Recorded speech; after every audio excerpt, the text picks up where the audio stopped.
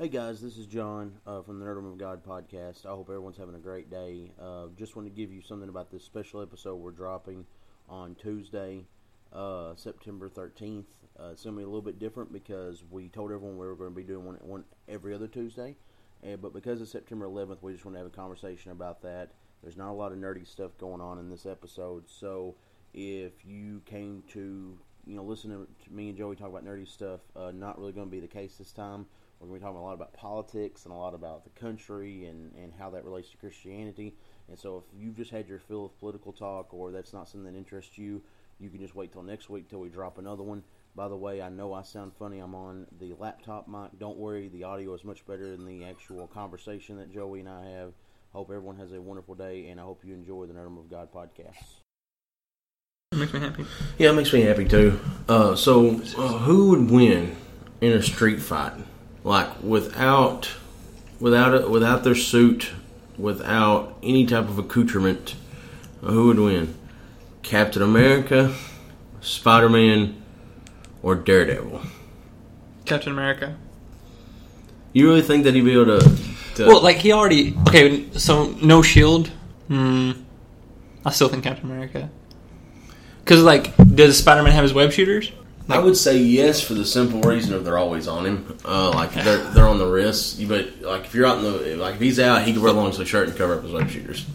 I mean, Captain puts on a big jacket and he's covering his shield. Yeah, I don't think that's how that works. Unless he's being drawn by Rob Liefeld and with the huge chest and the huge back, it might work. Weird. Then. He could hide between his pecs. Well, no, like whatever. I still think Captain in a street brawl because Spider-Man would if Daredevil doesn't have his sticks. Spider-Man could just like web shoot him, and I don't know. Do you think it would be more along the lines that almost the fact that because Cap is such a good dude that Spider-Man and Daredevil might be the one that try to take, like they'd be maybe less likely to hit Cap in the face because he's such a good dude?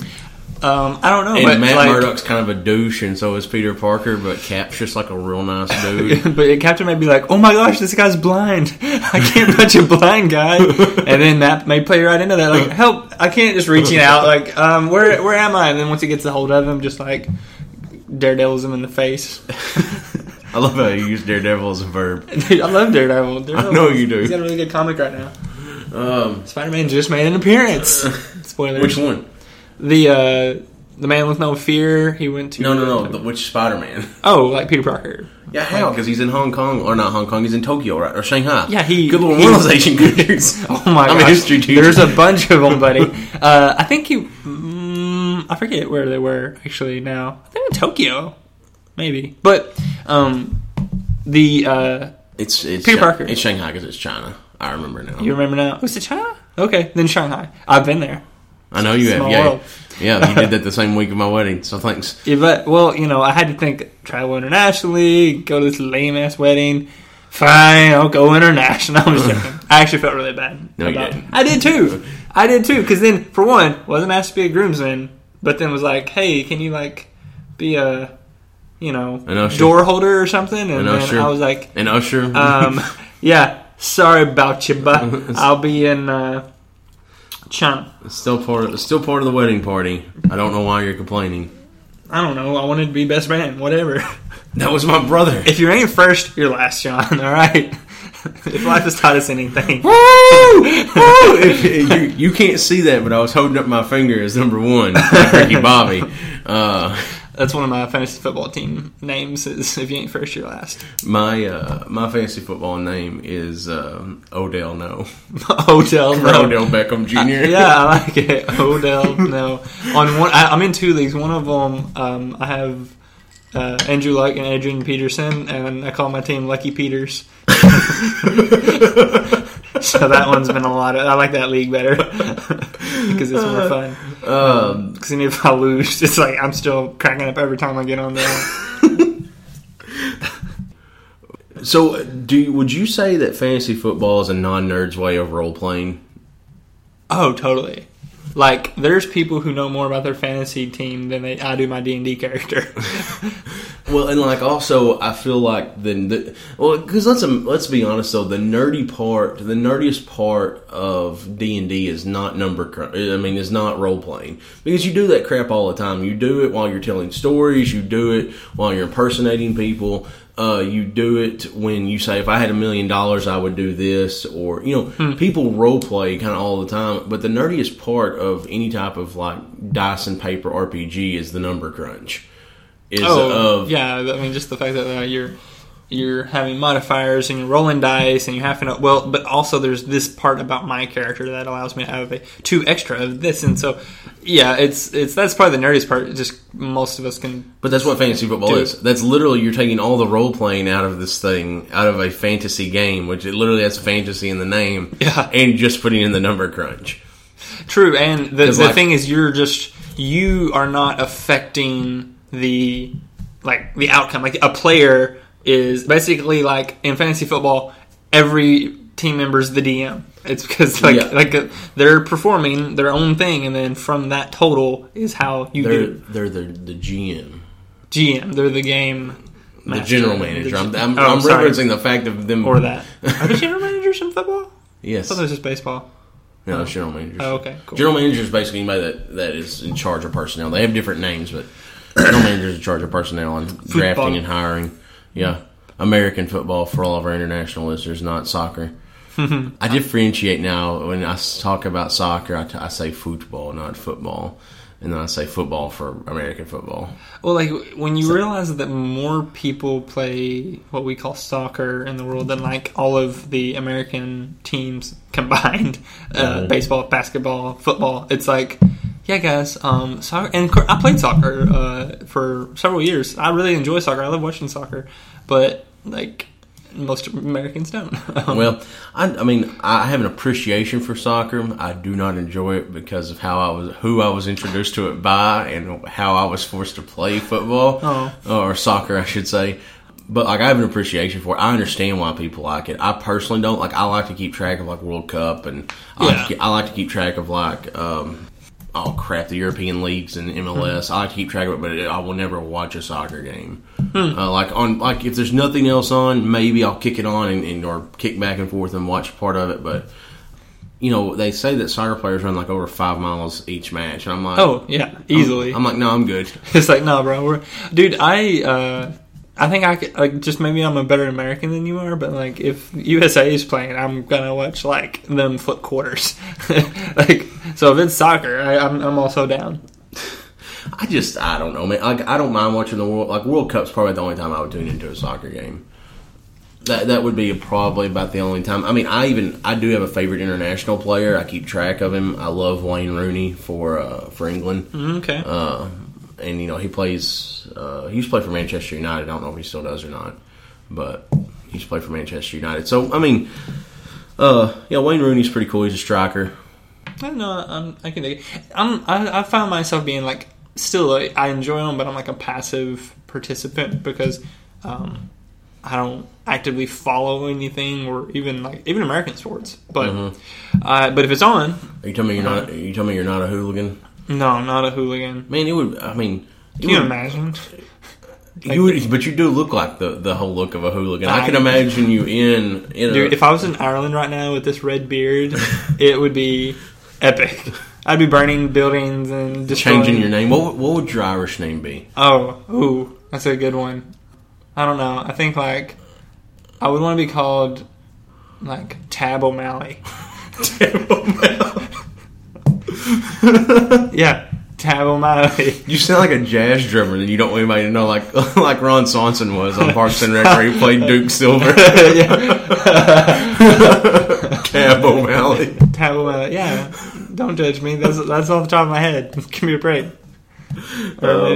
But yeah, I read a great humorous article where it talked about sports fans are just nerds, and like they cosplay just like nerds do, and it shows like it's a cartoon. And on one side it's got a guy dressed up as like Harry Potter going to a convention. On the other side it's got a sports fan. They're dressed in their favorite player's jersey. Yeah, that's cosplay. That's all that is. Well, yeah, ultimately you're typically, and they'll paint their faces. Green Bay Packer fans will wear the big cheese hats, and it's like, come on, like you're just enjoying something else, but you're enjoying it the same way that I enjoy what I'm doing. Well, this is where we loop back around to what we think nerddom is, and this is a great introduction to the Nerddom of God podcast. Welcome, by the way, you've just heard part of our conversation. Heyo. That'll continue on.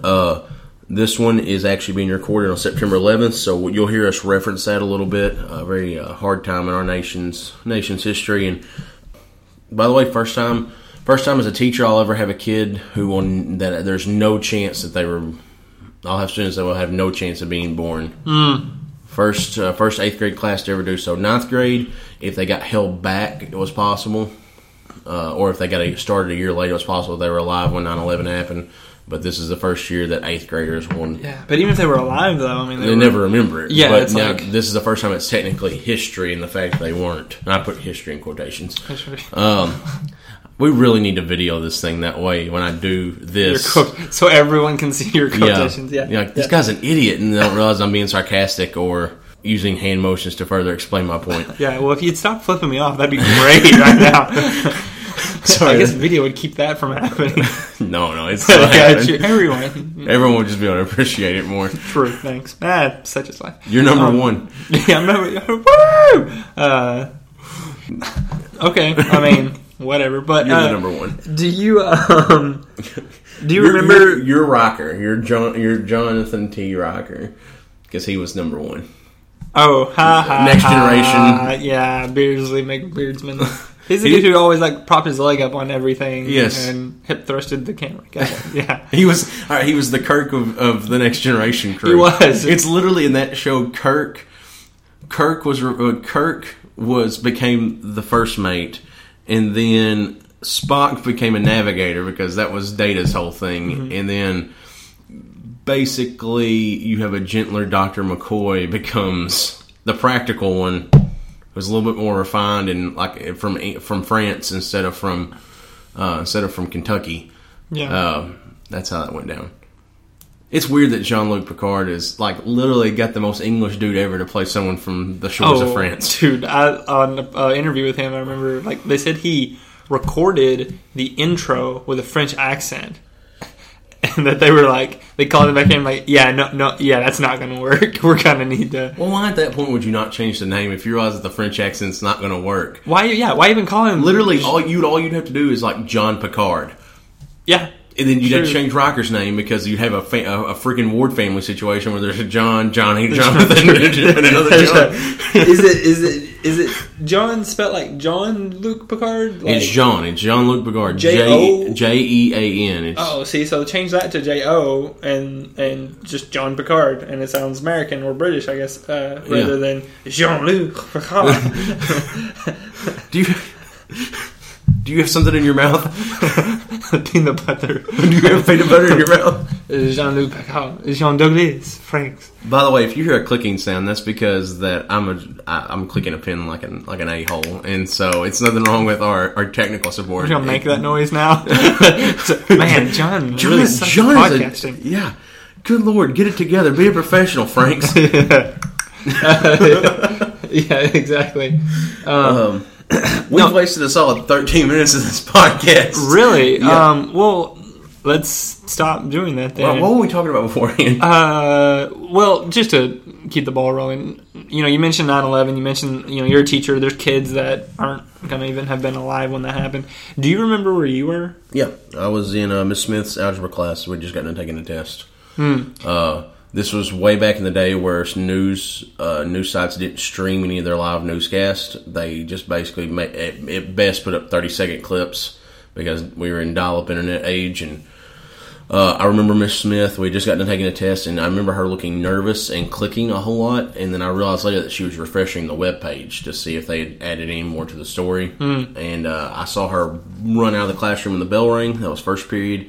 I went across the hallway to Miss Baker's, who was the librarian at the time, and she was a GT teacher, and we had a huge TV, a big screen TV in the library, and I actually saw live the second plane hit the second building. It had just, I don't know if I saw it live or it had just happened. It was one of the two, but I remember that walking in, asking what was a plane hit a tower, and then the second plane hit.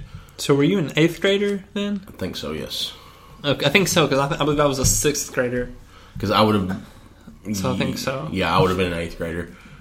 See, this is also crazy, because, like, of all days, I was homesick that day. And it's the weirdest thing to get... And I remember I actually was legitimate sick, and my older brother... just didn't want to go to school either because he knew I was going to stay home, and he was just like... Well, you had a math test that day. Well, then that's probably why. And he was like, I don't feel good either, Mom. Can I stay home with Joey? And she said, sure. So we stayed home, and I remember she got back in. She was going to stay the day with us, I think. And I was, like, all geared up on the couch thinking, what are you, in 6th grade, 12 years old? Yeah. I was like... SpongeBob for days. SpongeBob was on, and I remember either she got a phone call or she just like switched channels or something during a commercial, and I remember her basically getting really serious. And I'm 12, and I don't. All I'm thinking about is I'm sick. Let me watch my SpongeBob. And I remember her saying that like, boys, be quiet. Like something bad just happened, and then we're like not. Like I didn't think I was old enough really to understand at the time. Even though being a 6th grader, I was still kind of it was like 8 something in the morning, and watching it, just being like, what's going on? Not really understanding like we were being attacked, Americans were dying. I didn't know what the World Trade Center was at the time, and so like she was trying to explain to me like, no, this is like where a lot of the world's business meets, and this is where, and it was just really just such a somber morning, Well, but to be home, though, and like, because, I wasn't at school, I didn't go to the next class or the next class, or I was just there. We just watched it all the news updates, every bit of information. And then did the plane in Pennsylvania go down the same day? Yes, went down the same day. First tower was hit, second tower was hit, and about the time the second tower was hit, the third plane hit the Pentagon. And then you had the fourth plane of Pennsylvania that was supposedly heading towards the White House or Camp David. They never decided which one. And it went down in a field in Pennsylvania. And so our experiences are different because you were very much a solid. You weren't by yourself, but it was very much more along the lines of you weren't around other people. Yeah, and I was at school, and of course, Mom. So the way it went down is that automatically, as soon as I hit that thing, I saw it hit the tower. Eventually, I got a hold of Uncle David, and I go, "Hey, what's going on?" And he said, "I know." I go, "Do you know what's going on, right?" And he said, "Yeah." He said, "I go, what do we need to do?" He goes, "I don't know." He goes, and he was going to the office. And so I stayed in the library for second period and just watched it on the big screen TV. And then about third or fourth period, I think before lunch, they called us into the gym for an assembly and explained to everybody what was going on. And at that time, we'd already had parents come pick their kids up, like just being like scared. And then we went out and we gathered around the flagpole and prayed and had a moment of silence. And then I remember after lunch, like, of course, Charlotte didn't have that many kids anyways, but I had like 22 in my class. And by the time we got to the latter part of the day, there was only like 7 or 8 of us left at the school. Half of them had been picked up. Wow. And of course, I couldn't go home. That didn't happen to me because Mom worked at the school. Yeah, she was there. But I remember driving back home and the gas station in front of the cell barn at Charlotte, cars being backed out because it only had 2 pumps, backed out both ways to the road for people wanting gas.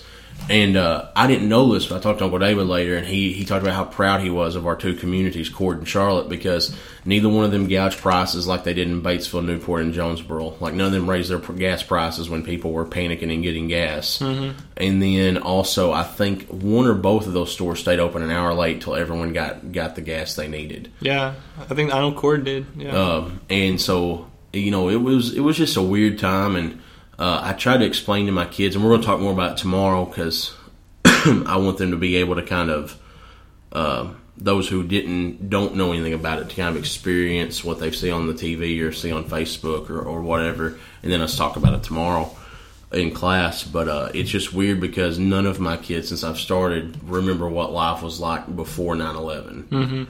And it's a clear delineation. Like, you'd ask anybody before 9/11 what a terrorist looked like, and yeah, some of them are going to say someone, the stereotypical terrorist is, some of them will give descriptions of someone who's Arabic and who's Muslim, which I'm not advocating that at all, but a lot of people do have that image when you say terrorist, is it's radical Islamic terrorism, not any other type of terrorism.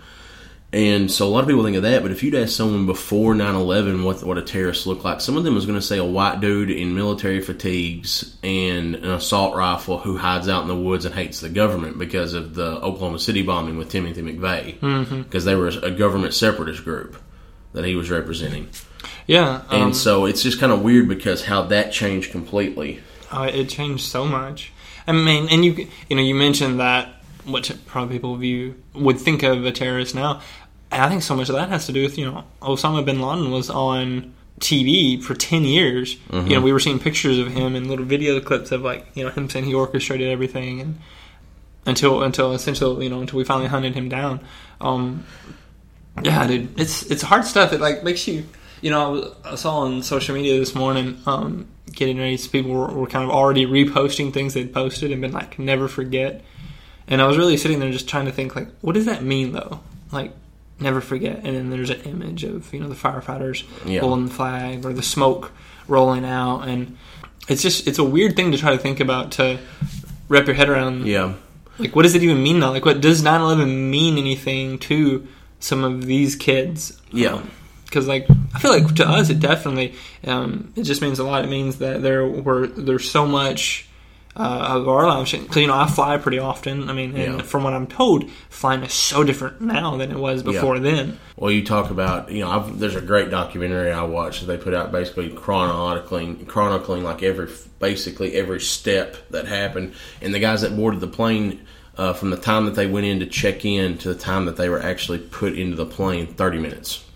30 minutes of them. That's them showing up at the airport, getting their baggage checked, going through security, and I put that in quotation marks, and then waiting on for the terminal to open so they can get in the plane. 30 minutes.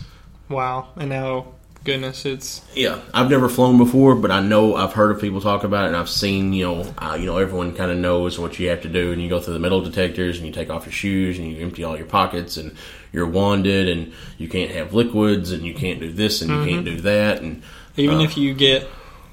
through, sometimes they can still say, if it doesn't give you just a totally clean bill, they'll still pull you to the side and touch your hands with this little wand. I'm not sure what it does, if there's residual something they're looking for, or they'll wand you again, or they'll ask you to go to the back. I mean, it's just it's so invasive and intensive. Well, and also you do know that the TSA did a security check on themselves, or someone did a security check, and basically 80% of of what would have been violations got through anyways. Really? Yeah, and so they must have had lazier. It's people than I've had. Well, did intensive checks and everything else though. Literally, people got through. They've done this. They did this at several different airports. Just had random people run through that either had items on them that were forbidden, or had they had touched something that should have set off the bomb polymer test. Stuff like that, and 80% of them were able to get through no problem. Wow. And so, I don't know how much that does. And of course, the libertarian in me is don't invade my security, leave me the heck alone, or my privacy, not security. Don't invade my privacy. I'll take my chances. I don't have to go through this. I shouldn't have to go through this. But at the same time, I understand. It's more along the lines of, it doesn't really stop a whole lot, but it makes people feel safer. It makes people feel safer, and what it goes back to Fight Club. Oxygen really doesn't help. Yeah, oxygen gets people high, and so what is it? The plane is going down, and it goes, look at them, peaceful as Hindu cows. Yeah, exactly. Yeah, so that's never had oxygen pop out on a plane for me. Well, that's good, because that meant there's a really bad emergency, or there's a technical failure that is caused. Yeah, if it pops out, I'm grabbing that sucker regardless, even if we're cruising along fine. I'm Brad Pitt said I should breathe this. No, but yeah, it's changed so much. So just the 9/11, and and I want it to matter. I want it to mean something, because I feel like there's especially in the last 5 years, the world's gotten so weird. America, I should say, has gotten so weird and politically correct, which we hear all about all the time, and it's so frustrating, because it's no, it's okay for us to be mad and defensive and proud of our nation and wanting to feel safe, and I feel like sometimes I don't want to see 9/11, and I guarantee you, I'm sure there's people who just like think that even trying to remember it is somehow disrespectful to a culture or a creed or race or something. Yeah, I don't see any problem with. I want to remember it, and it should be remembered. But I'm also afraid, as both an American and as a Christian, that it's going to be remembered for the wrong things. Especially as a believer, 9/11 should never be remembered more for the fact that it was an attack on America more than how many people died and how many people had to experience grief and suffering and sickness because of all the stuff that happened. Like, that should always be number one. And we should be, my opinion is, and you might disagree, that we should be able to differentiate. That should be a separate thing than the fact there was an attack on our nation.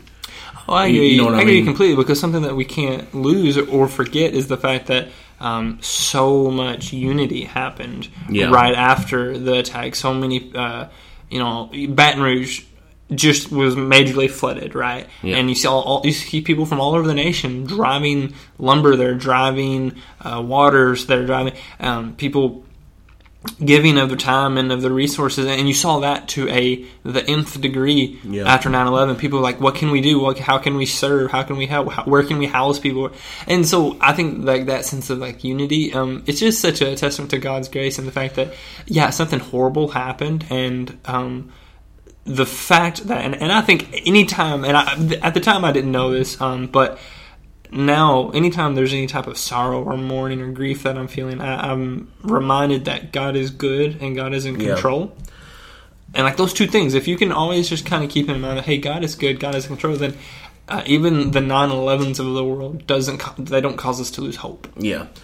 And, 9/11 and everything else that's come along after this, and especially all the things we have going on, I have a lot of thoughts that maybe run against what most mainstream Christians think or what most American Christians think. I really think that especially the American church, one of the unseen and kind of untalked about sins that we have in our life is nationalism. The idea of combining one's country with the idea of God and putting those things two together. Yeah, elevating that nationalism to even patriotism to a point where... Yeah. And we've talked about this. Like, I don't like seeing an American flag in a church. It bothers me. Like, I don't like it. Because, and of course, I hate the Christian flag too. I hate the idea of us having a flag. It's lame sauce. Yeah. But I really... Well, but I mean, Jesus even said, hey, like even when the Pharisees tried to dupe him on taxes, and he was like, "Render unto Caesar what is Caesar's." Like even he took a mindset of like, "Hey guys, like chill the freak out with your nationalist agenda or the problems that you're trying to like raise." Like, I do agree that there should be a separation. Like, but it's something that you can, because then even Paul, being a Roman citizen, it granted him a lot of freedoms. But like ultimately, he forsake everything that identified him before Christ and found only himself in Christ. Well, and I have people in my life, and I'm not going to call them out by name, that really freak out over stuff political, and I'm like, listen, this is my citizenship doesn't belong here. My citizenship is the kingdom of God that has come and is continuing to come. And I think a lot of Christians have a problem with that. They either put their status as an American on par with their status as a member or a citizen of the kingdom of God, or sometimes they even put it above it. Or they combine those two together, that America represents the kingdom of God. And people don't understand is that, they talk about how much worse America is off now, but then, those same people don't count slavery as a harsh sin. You're like, no, we had 6 million people enslaved for the first quarter to half of this country's history. Like, that has to count as sin.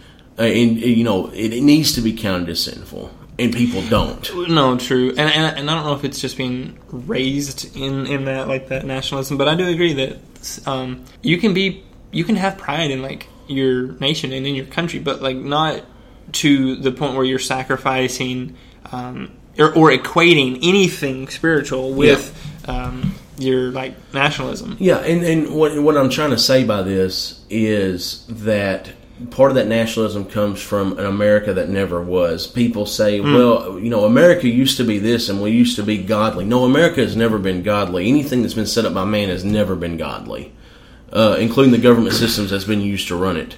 And, you can talk about slavery, you can talk about racism and segregation afterwards, you can talk about the fact of political manipulation in order to find out of waging unjust wars to stop another political ideology. You can talk about, you can talk about tons of different things about how America wasn't holy at any point in its existence. Mm-hmm. But we look back and we want to say that at one point America was good. I mean, even if you track all the way back to the Pilgrims who came here because they wanted to get away from what they viewed as the evils of Europe, what is the first thing they start doing automatically? They devolve down into claiming everybody's a witch and killing people off because they're left-handed or because they're because they acted weird or because a little eccentric or a little and so even going back to what should have been the holiest, and I put that in quotation marks, that America's ever been with the Pilgrims,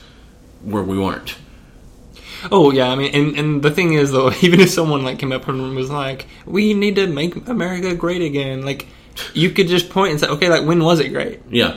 Point, because I was a biology major, right, and so I'm a big science guy. I love data and statistics, and I love to I love being okay, show me the proof. Yeah, I'm a big analytical type person in that mindset where don't post something on Facebook that says 80% of this blah blah. No, show me that study, show me the numbers, show me because you can't just say things. And the problem with the internet has granted people to have a voice who maybe not, maybe aren't the I guess sometimes the loudest people are the most least informed.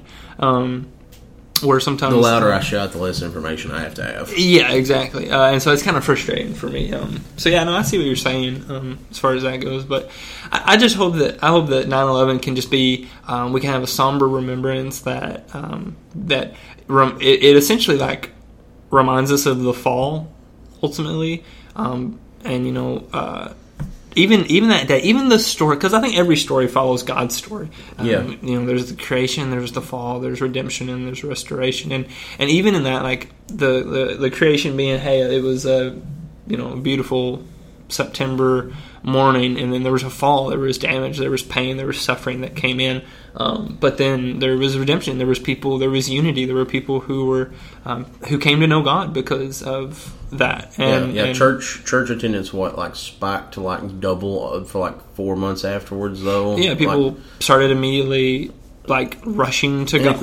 And of course, it was religious services across the board. I mean, it wasn't like the Catholic services really spiked. It was any type of religious in general. The synagogues were full, from what I've heard, and in different places that attendance was up. And but yeah, one thing I do want to talk about real quick about 9/11 is something I found interesting, kind of backing away from the overall importance, is that I don't remember 9/11 without, when I visualize 9/11 in my head, I can't do it. I can't pull back a memory without having the news outline. The news, on a news site, a news channel, how they have the layout, how they have the runner at the bottom. And the stuff at the top about I can't remember 9/11 without having that stuff on there, because that's the only way you experienced it was through the television. True, yeah. And so I think it's interesting about how literally the way we look at different events, and 9/11 is a perfect example, and also through, now we even get more examples of, through Facebook and through social media and stuff, how I'm viewing an historical event through the lens of someone else. That's the only way that information was disseminated down to me. And so, my mind is automatically tied to the ABC News logo at the bottom left, and later on when they show the replays, on CNN and stuff, the replays there. That's the only way I know it. And just like the Paris attack and the Paris terrorist attack last year, the only way I remember it is seeing tweets and posts on Facebook and everything else. It's just so crazy how technology's become our lens for so much, which is a good thing and a bad thing at the same time. I would say mostly mostly it should be benign in the fact that it doesn't matter. Yeah. But it can really easily be twisted to evil. Oh, if you're getting like just the facts and just the happening, then it's great and benign and helpful. If it's the other lens, I'd say not so much. Like I noticed, I was talking to a coworker about this recently, and I was like, you check. And even the ABCs and the Foxes and the CNNs, and like now, some of their news postings are essentially retweeting. Like if you look at a bomb in Turkey or the Philippines or whatever, what you then see is under that is them having the cutout of tweets that have been tweeted, and they're putting it on their site, because what you can now have, and that we've never had, is not a journalist providing you what's actually happening on the ground.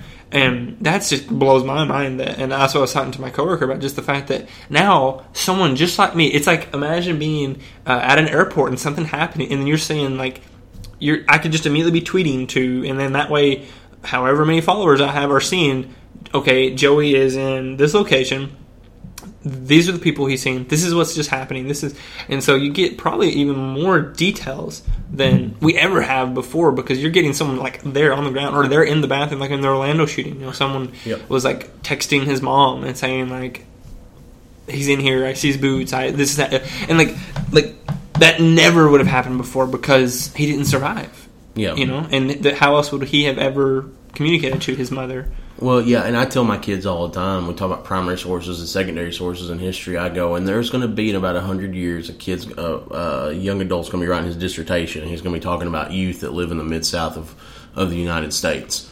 And I go, he's going to have access to databases and everything else, a Facebook post, Instagram post, tweets, and literally there's going to be one that says, quote, get spelled G-I-T, good, G-U-D, hashtag Dark Souls, hashtag noob, hashtag leet, and then there's going to be the parentheses out telling what that was. I go, guys, and that's what you're typing out for primary sources later on, because you don't write in diaries no more. You don't write letters to the editor in newspaper anymore. He's going to be looking through your tweets. He's going to be looking through your Instagram posts. Yeah. He's going to be looking through your Facebook posts. Just remember that this is one day going to be the study of historical research, and that some poor grad student is going to have to dig through your freaking post to look for things that could have happened. Like, what was the reaction to the Paris attacks in the United States?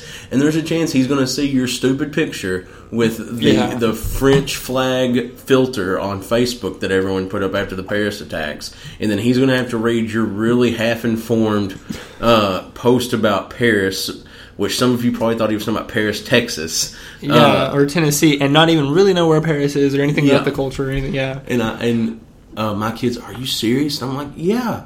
I go, as a historian, I've poured through like diary entries and things like that, and this is how you keep diaries.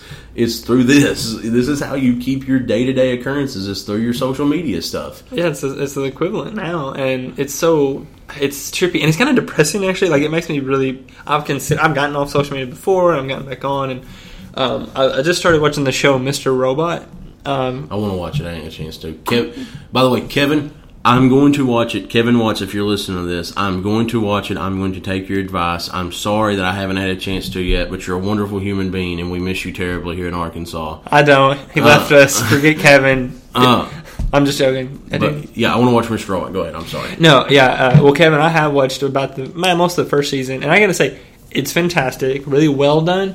But what's interesting about it is the main character. He's a hacker, and what he does immediately if he meets somebody is he like hacks into all their stuff and reads their emails and looks at their Facebooks and their Instagrams, and it kind of blows my mind, because then what I'm realizing is like, yeah, well, for one, not that anyone gives a crap about anything I've ever posted, but like you're talking about, like in 100 years if someone's looking back at, okay, just this is a good source of some information of someone in the South and blah blah blah, well then I want to not look like a fool. I want to not that like what we say we should always be worried about, like what people are going to think or see or view it as. But like you just said, like, get Dark Souls, woo! true. Like that's not what I want to be communicating. Like if there's an attack on Paris or a national event or an election, I've always not talked about politics ever. But it makes me wonder, like, man, what if I had an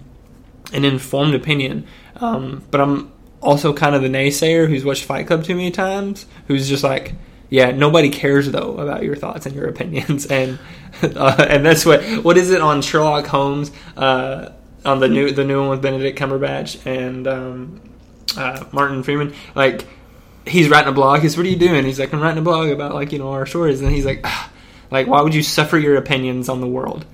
And it's like, I kind of line up more with that. Yeah, but also in that same scene though, is he goes, how many views do we have or whatever? And he tells him, he goes, why isn't anybody? And Sherlock even says to that point though, why isn't anybody reading my blog? And then he goes, because your blog is just the catalog of how many seeds or something like that. He goes, or what type of plant has this type of seeds? He said, and no one wants to hear that. It's so, I mean, even playing off of that, and well, true, yeah. I totally agree. And we're kind of over we're not going to get to what we plan on talking about today, which I think that's fine. We can talk about it later. Yeah, that's the great thing about podcasts. We can release this thing 2 weeks later, so the same conversation going, and you will not know viewing public. If either of us are ever sick, that will be a really bad telltale of like, oh, these are two words done together. He kept coughing in that episode. No, why does everyone have a voice synthesizer on this one? Where's that pen go? But just what you said about Fight Club, isn't it crazy though that where most of our philosophical musings come from now is from media? Oh, like, because here's the thing though, the Southern Fight Club, that's not a new thing. Like the writer of Fight Club, whose name I can't remember, right now. He didn't come up with that on his own. That is very much a nihilistic, very philosophical thing that's been going on since Nietzsche. Yeah. But where do we get that distilled down into? It's from media. Yeah, from a 2-hour movie that we can just sit and enjoy instead of having to read all of Nietzsche's work. Yeah, which is really nice in a way, but also it's scary because we're only getting the part that's cherry picked that makes a good movie, not is what is actually, because you read Nietzsche and he's very much true. You stare into the abyss, and the abyss stares into you, and the abyss is Nietzsche's work. Oh gosh, John Michael, this one's for you. Yeah. But I think that's interesting though, is that, and it's also sad because I'm right at the end. Like I try to read Soren Kierkegaard stuff to try to get an idea about humanism and existentialism and stuff like that. And I tried reading Kierkegaard stuff and blew my mind, and I had to put it down and give me a headache.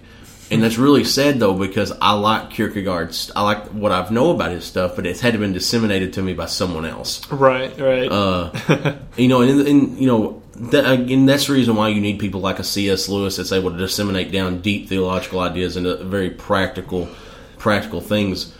But now, even so, that's still disseminated down even further through social media. Like, we have these big ideas that philosophers and thinkers and historians and everyone else talked about, and scientists, and then they're disseminated down through writers like C.S. Lewis or an author or someone like that. And then now what's even crazier is that they're disseminated down even further into, into 160 characters or less Twitter or tweet, or an Instagram picture that's a meme. That's just, it's crazy to me. And it's sad at the same time because we're teaching people the appearance of being intelligent or the appearance of being knowledgeable without actually making them do the work to become knowledgeable and gain that appearance. Oh, yeah. Well, you can even spin that into Christian life. You can see the only something that someone might post on Facebook or Instagram or Twitter is playing in the worship band, or hey, we're handing out, ladling out soup to the homeless, or that's all they put on there. And yeah, that might occupy 2 nights out of their week, but they appear like a super spiritual person, but but because of the fact of the lesser connection, it can lead to people only being Facebook Christians or Facebook devout. Oh, dude! And so you don't have to, as much as you maybe used to in the past, have to work for that appearance. Because now all that information is like tertiary now. I mean, you're communicating with a device, and then someone else is looking at their device, and so and what they, like you said, the appearance that you're you're pretty on. Yeah, social media has allowed us to wear masks more than I think ever before, because ultimately now people can literally, like you said, people can have opinions of people they've never met that they're getting daily updates on. Yeah. Where used to maybe it was like in a newspaper, or a friend of a friend told you about so and so, or maybe got a letter from. But now it's like, no, you can see, like you're saying, if someone's retweeting them, even if it wasn't something like on a Christian lens, if it was something from every time, maybe when they go to the gym or they talk about their eating, blah blah blah blah blah. But like then you meet them face to face and they're out of shape. Yeah, and it's like, what? I thought that all you talk about is bananas and treadmill time and getting swole, but it's because like people now can lie easier than they ever have before. Social media has allowed for greater community, and also it's allowed for community that's a mile wide and an inch deep instead of an inch deep and an inch wide and a mile deep.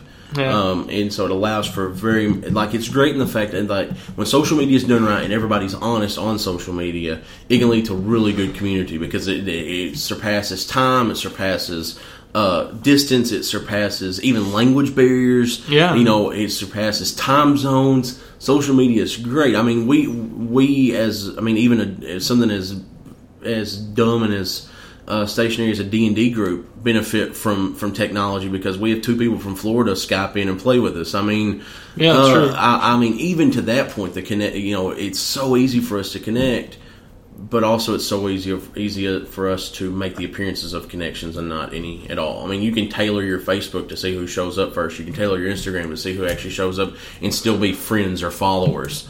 Hashtags allow you to differentiate between which political party you want. And this goes back to our kind of what we originally talked about, is that even today you could see through social media, it's really clear, like with the Republicans, what happens when you hitch your religion to politics. Because you're seeing people who voted Republican their entire life because they thought that was a Christian thing to do, and now you have someone like Trump who is clearly not. And whatever, if you're a Trump supporter, I'm sorry, there's not any appearance. He is not bearing good fruit, and that's what we're supposed to judge as Christians. Like I don't, and of course Hillary isn't either. I'm not saying that at all, but there is no even appearance of bearing good fruit. Right, like don't be duped by the tagline that he might put on a tweet. Yeah. And so, yeah, it's interesting. It's interesting. If you were hoping for Star Wars talk or fart jokes, this is weird. It was like we were thinking about. I don't know how long we've been talking, but 48 minutes. Wowzers! It was like we had some shows and some comic books that we were going to talk about, and now we just talked about philosophy and somberness and 9/11 and jeez Louise. I can't believe that you talked about how 9/11 was representative of the fall. It's kind of poor taste. How is that poor taste? That's like spot on, bro.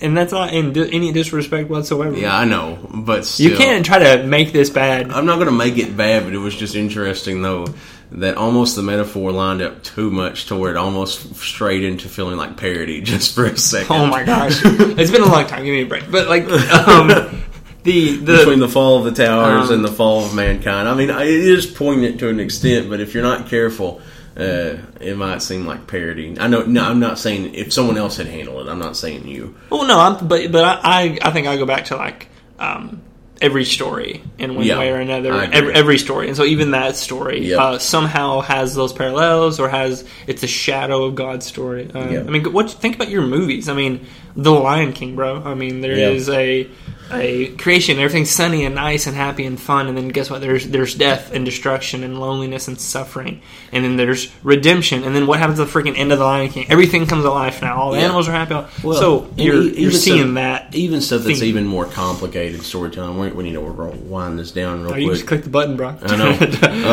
That even stuff that has more complicated storytelling than that, though, even takes pieces of that. Totally. Like for instance, I've just thought of like one of the darkest examples I can think of, like Sons of Anarchy. Sons of Anarchy comes in and only focuses in on the fall and failed redemption of people. Right. You know what I mean? And that the redemption story it tells is very much a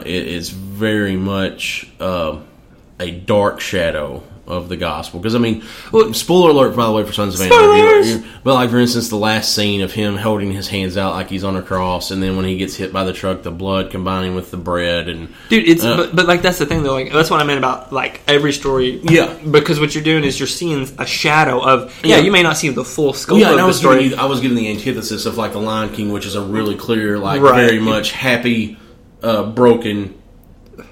The fight between good and evil, and then restoration. But even stuff like that doesn't show true restoration, or that is dark, has some sort of redemptive element in it. And I think even if it's a very dark shadow of that, it's there. Yep.